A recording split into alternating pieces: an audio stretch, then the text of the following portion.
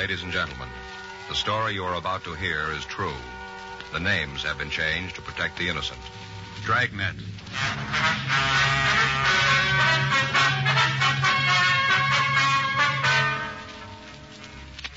You're a detective sergeant. You're assigned to robbery detail. You get a call from an informant telling you that 3 known gangsters have moved into your city. You don't know who they are or why they're in Los Angeles.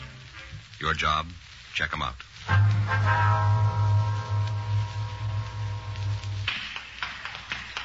It was Wednesday, August 4th. It was warm in Los Angeles. We were working the day watch out of robbery detail. My partner's Frank Smith. The boss is Chief of Detectives Thad Brown. My name's Friday.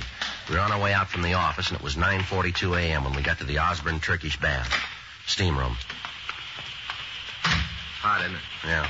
Must be Dell back there. Yeah. Dell? Yeah, who is it? Friday and Smith. Oh, I'll be right with you. Okay. Hey, Joe, did you ever have one of these? Well, what? Turkish baths. You ever had one? No, I never have. I understand they're great for colds. You just sit there and it burns the germs right out. It's great. You ever have one? No, but Armin, my brother-in-law, he takes them all the time. Tells me about how it does for colds. Next time he has one, I think I'll go with him. Yeah, it's a good idea. Hi. Sorry to keep you waiting. We've been having trouble with the boiler. Got to keep a close check on the steam pressure in here. That's okay. Let's get out of here, huh?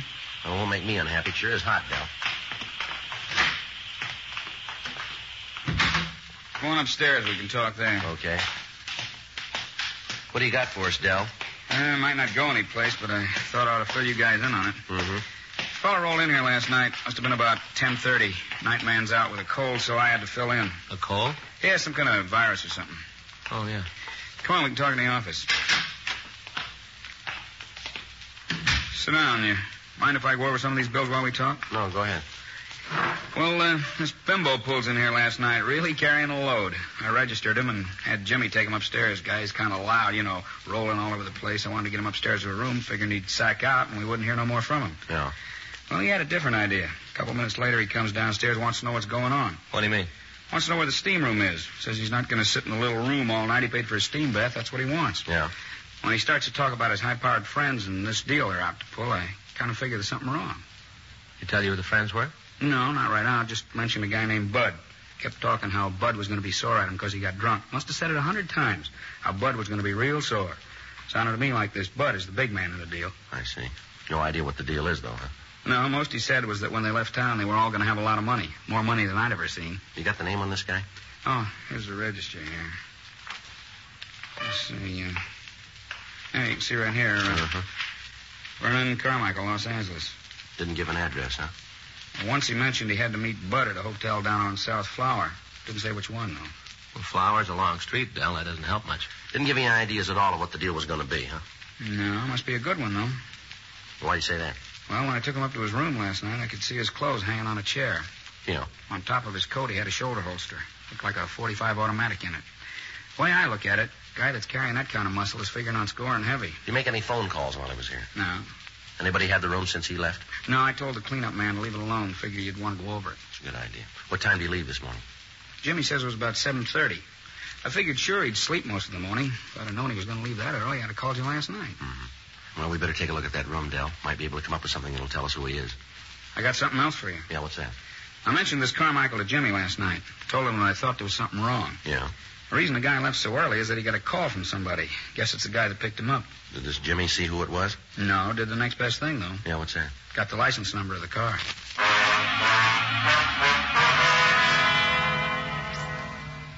10:15 a.m. We got in touch with Leighton Prince, and Harlan Stahl sent a crew out to go over the room.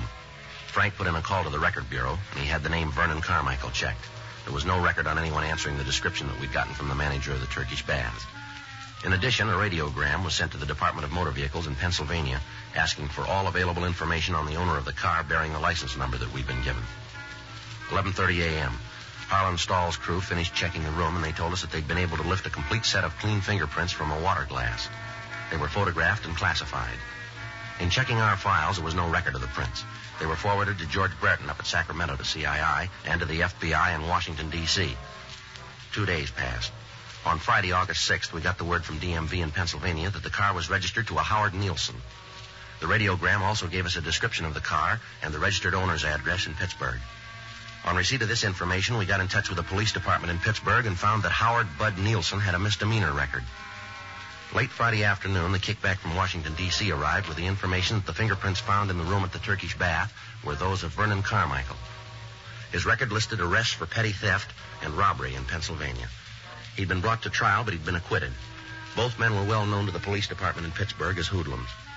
On Saturday morning, the mugshots of both Nielsen and Carmichael arrived. 10:15 a.m. We met with Lieutenant Jack Smyers, and we decided that the information, coupled with the records of the two men, made the incident worth investigation. The mugshots of the pair were copied, and a canvass of the hotels on South Flower Street was started in an attempt to find the residence of the suspects. The search went on for another 2 days without results. Monday, August 9th, 11:47 a.m. Frank and I got back to the office from communications. You know, we're going to feel pretty silly if Carmichael and Nielsen are already back there. Yeah, I know. It's beginning to look like the tip from Dell about the hotel on Flower was off, huh? Yeah. Still a lot of places to check, though. Friday? Yeah. We got it for you. What? Carmichael and Nielsen. We found the hotel.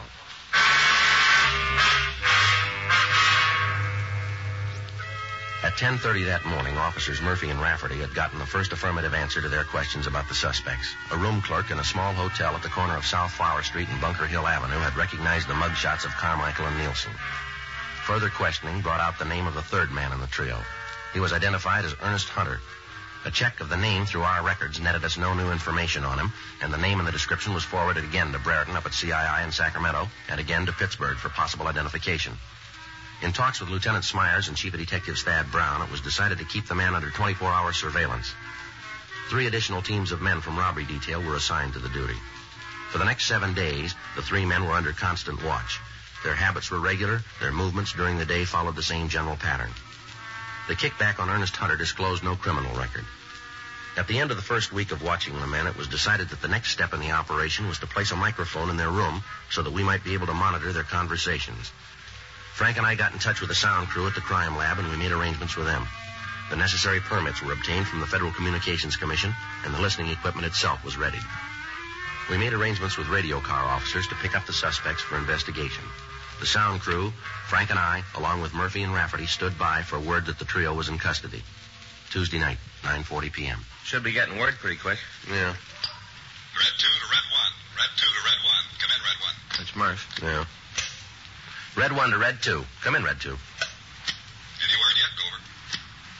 No, not yet. We're all set in the manager's apartment. Monitored outpost 1. Monitored outpost 1. Come in, outpost 1. Sounds like they got it. Yeah, you want to take it? Yeah. Stand by, Red 3. Outpost 1 to monitor. Outpost 1 to monitor. Go ahead. Monitor to outpost 1. Information received that suspects are in custody. Repeat, suspects are in custody. Acknowledge. Outpost 1 to monitor. Outpost 1 to monitor. Message received. Outpost 1 up. You heard it. Yeah. Red 1 to Red 2 and Red 3. Red 1 to Red 2 and Red 3. Do you read me, Red 2 and 3? Red 2 to Red 1. Read you. Red 3 to Red 1. Receiving clearly. Red 1 to Red 3. Suspects are now in custody. Proceed with installation of listening equipment. Over. Roger, Red 1. Red 3, please keep contact. Will do, Red 1. Red 3 out. Red 1 to Red 2. Come in, Red 2. Red 2 to Red 1. Murph, can you see the suspect's apartment from where you are? Not good, Joe. It's down the hall and around the corner. First door. Over. Red 1 to Red 3. Come in, Red 3. Red 3 to Red 1. Are you in the apartment yet? Yeah, Joe. We're just starting to install the bug. Is there a radio in the room? Yeah, a small table model. It's on the nightstand next to the bed. Can you fix that before you leave? Yeah, I'll pull one of the wires so it won't work. Good. Where are you putting the bug? We're laying it under the edge of the carpet near the door to the kitchen. Should be able to pick up the whole room from there. Well, there's nothing to do now until we get it finished, huh? Yeah. We got the recorder all set up? Yeah, it's in the room. Sound crew came in this afternoon and made the installation on it. Mm-hmm. You know how to work it? Yeah, I think so. Jack checked me out on it. It's pretty simple. Just like playing a piano. Press a key and away it goes. Well, I hope you got it. I've always had trouble with them. Last time out, I wanted to rewind one of the spools and listen to something. Ended up erasing everything we had. Yes, I remember that very well. I was afraid you would.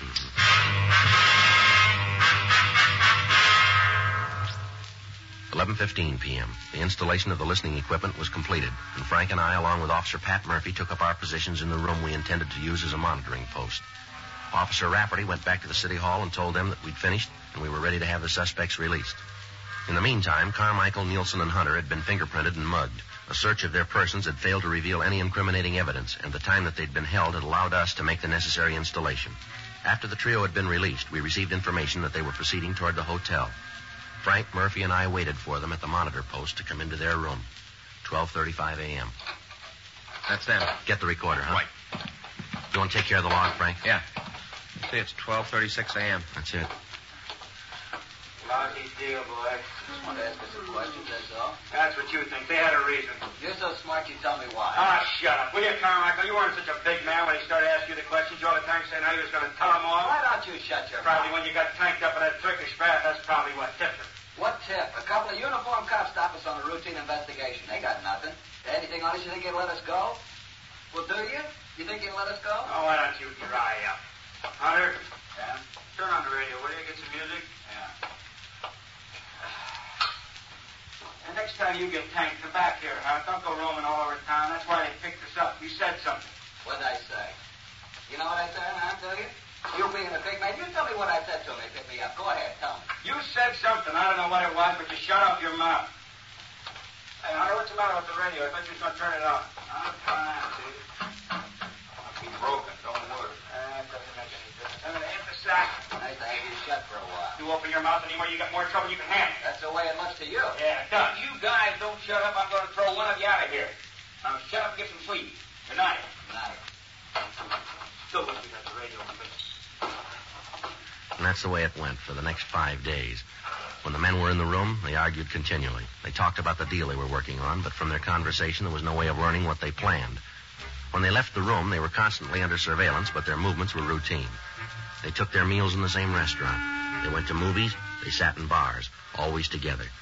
During the time they were out of the apartment, they made no local contacts. They received no telephone calls. They made none. We knew that they were planning something, but there was no way of knowing what it was. All conversation in the room was recorded and listened to over and over again in the hope that we could come up with some kind of a lead. But the time spent in replaying the recordings netted us nothing. From what they'd said, we figured that whatever they were planning would take place on either Tuesday, August 17th, or on Wednesday, August 18th. On Tuesday, 3-way cars were assigned to the streets in front of the hotel, but the suspects acted as usual. On Wednesday, they didn't leave their room. Frank, Murphy, and I continued to wait. On the streets outside, 3 other teams of men were standing by in undercover cars. 9:30 p.m. That's their telephone. Get the recorder, Murph. Yep. 9:31 p.m. Yeah. I'll get it. Hello? Yeah. When? Right. Okay, we'll leave right now.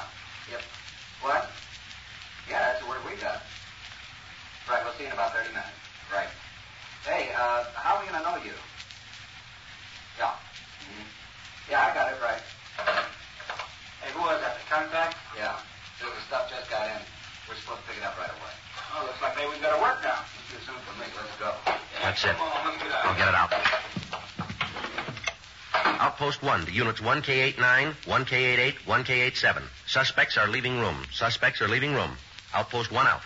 All right, let's go. I wish we knew what it was. Sounds like it might be narcotics. Well, it could be. Doesn't make a lot of difference, does it? Yeah? At least we know it's something. By the time we got to the street, the suspects were getting into their car and pulling away from the curb. Frank, Murphy, and I got to our car and followed them. They drove down South Flower to the corner of Palm Drive and turned left. 3 blocks further, they pulled into a gas station and apparently asked directions. They turned south on Broadway and drove about a mile. At Santa Barbara Avenue, they turned left again and drove 3 blocks. They stopped and parked the car in front of a small bar. We informed the other units of the activity and asked them to stand by in the area. Carmichael got out of the car and entered the bar. Murphy left us and entered the bar after him. Carmichael returned in a few minutes with another man. The 2 of them got back into the car and they talked. At the end of that time, all 4 of the men got out of the automobile and then they entered the bar. Shortly after that, Carmichael, Nielsen, and Hunter walked out of the place. Carmichael was carrying a small package wrapped in plain brown paper and tied with a string. The 4th man wasn't with him. Frank and I got out of our car and approached the men as they stood talking. All right, hold it up, police officers. Over there. Put your hands up on that wall. What's going on? Get your hands up there. Frank, you want to check in the package? Yeah. Keep your hands on that wall. Lousy deal. I hope you're happy, Carmichael. I hope you're real happy. What are you talking about? I've got to lay this one to you. You really took care of this. Stand still and keep quiet. How about it, Frank? I don't know. What do you mean? Where's money? $20 bills. Must be $15,000, $20,000 worth. Where? As far as I can tell, it's good. Where's that put us? Well, there's $20,000 here. Yeah. Let's find out where they got it.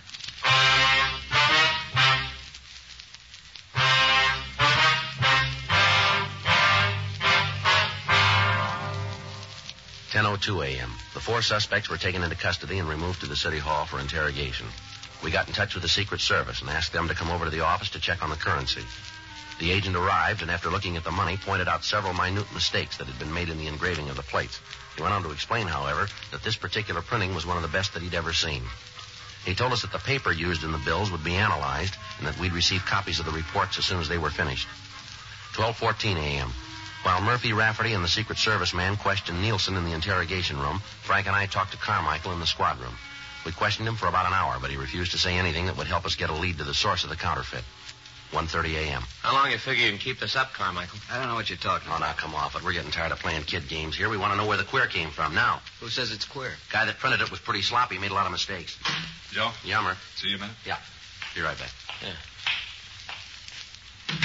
How you doing? Nothing. Nielsen won't say a word. Gives it to us that he didn't know what was going on. Says he just went out there to pick up a package. They say who they were running the errand for? Well, tells it just he went along for the ride. The whole thing was Carmichael's idea. Mm-hmm. We thought maybe we'd go to work on Hunter, see what we can get from him. Okay. You going to stick with Carmichael? Yeah, I guess so. From what we heard in the room, if there's going to be a break, I got a hunch it's going to come from him. Okay. You got anything, let us know, huh? Right away. Oh, the big man's back again. Your friend there tell you all about it? No, but yours did. Nielsen just laid the whole thing in your lap. You're kidding. Do you want to talk to him? What'd he say?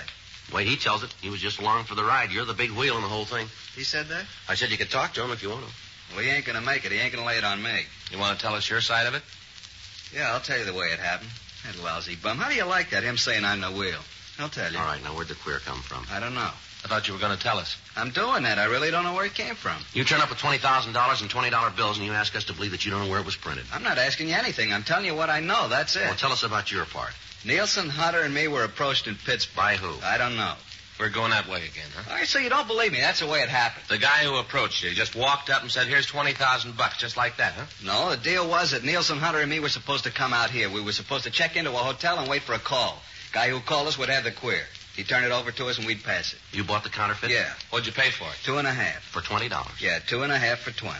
You paid the other man we picked up? Yeah, we gave him $2,500. You ever see the man before? What? The man you bought the queer from. Do you know him? No, never saw him before. He's not the man who made the original contact in Pittsburgh. No, a guy back east was an old man. How old?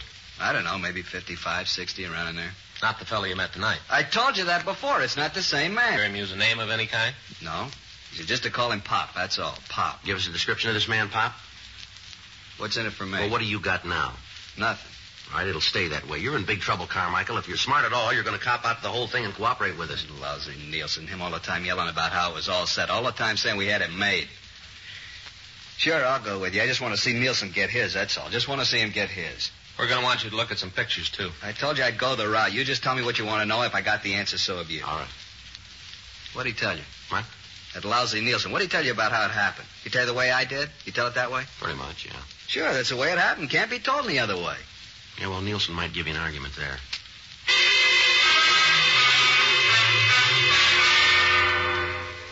Further interrogation of the other 3 men in the operation served to corroborate the story that we'd been given by Carmichael. $2,500 in cash was found on the 4th suspect.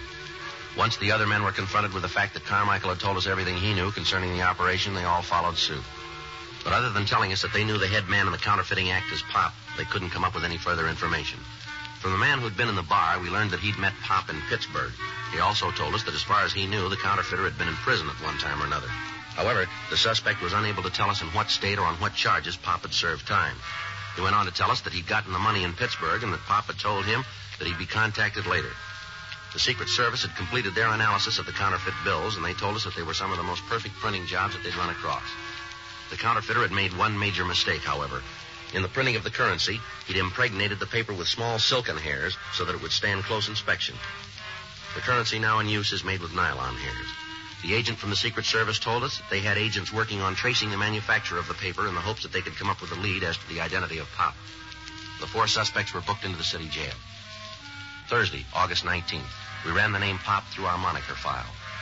Of the 47 cards turned over to us by the Record Bureau, 19 of the suspects listed matched the descriptions that we'd been given. The pictures of the men were pulled and shown to Carmichael and the other 3 suspects. They were unable to give us an identification. The name and description was sent to George Brereton in Sacramento, and he sent us another 150 possibles. These were checked out without result.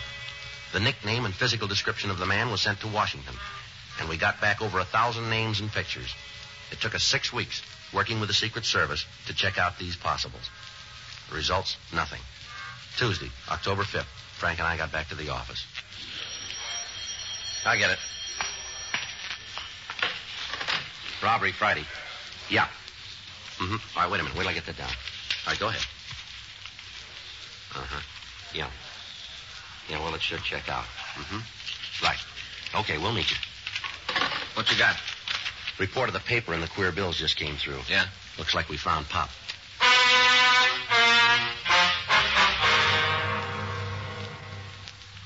In checking the manufacturers of paper similar to that used in the counterfeit $20 bills, the Secret Service had come up with the name of a small print shop in the eastern section of Los Angeles.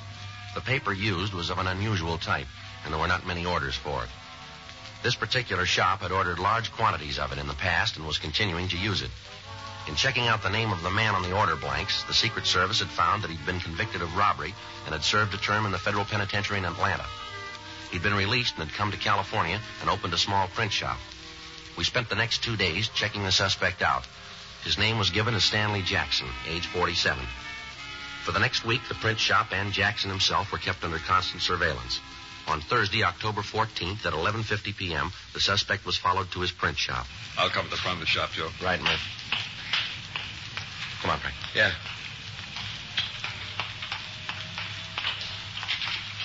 Joe? Yeah. Sounds like a press, doesn't it? Yeah. Come on. Back door's around here. You see what's going on in there? No. Got the windows all painted over. What do you figure? Well, it doesn't leave us with a lot of choice. If we go in and he's not printing counterfeit, we're going to make him so hinky that we might never nail him. Yeah. If we don't go in, he might get rid of the plates, and we're in trouble there, too. Yeah, like I said, we haven't got much choice, have we? All right, let's go. What's going on? What are you doing in Police here? officers, you're under arrest. You want to check the press, Frank? You got no right to come in here like this. I know my rights. You haven't got a warrant. You've got no right to act like this. You want to kill it, Frank? I got it. The plates are in the press, Joe. Doing the green overlay. Take a look. You haven't got any right touching those. They're mine. They belong to me, mister. Where'd you get the plates, Jackson? They're good, aren't they, mister? The very best. Where'd you get them? Made them myself. Where'd you learn engraving? In prison. When they sent me to prison, I learned all about engraving. Real engraving. Not photo process, but the real thing. Finest plates I've ever seen. The best. Beautiful money, isn't it? Best I've ever seen. Fool anybody. Did it all myself. Pass it anywhere. Fool anybody, anywhere. Yeah. Just look at it, mister. That's a genuine article, isn't it? Real money. It's perfect. Absolutely perfect, mister. No, you're wrong there. The government didn't print it.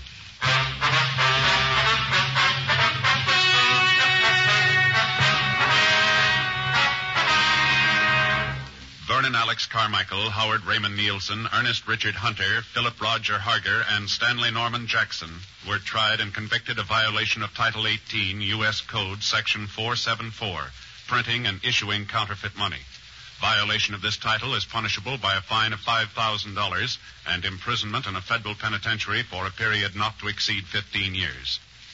You have just heard Dragnet, the authentic story of your police force in action, and starring Jack Webb, a presentation of the United States Armed Forces Radio Service.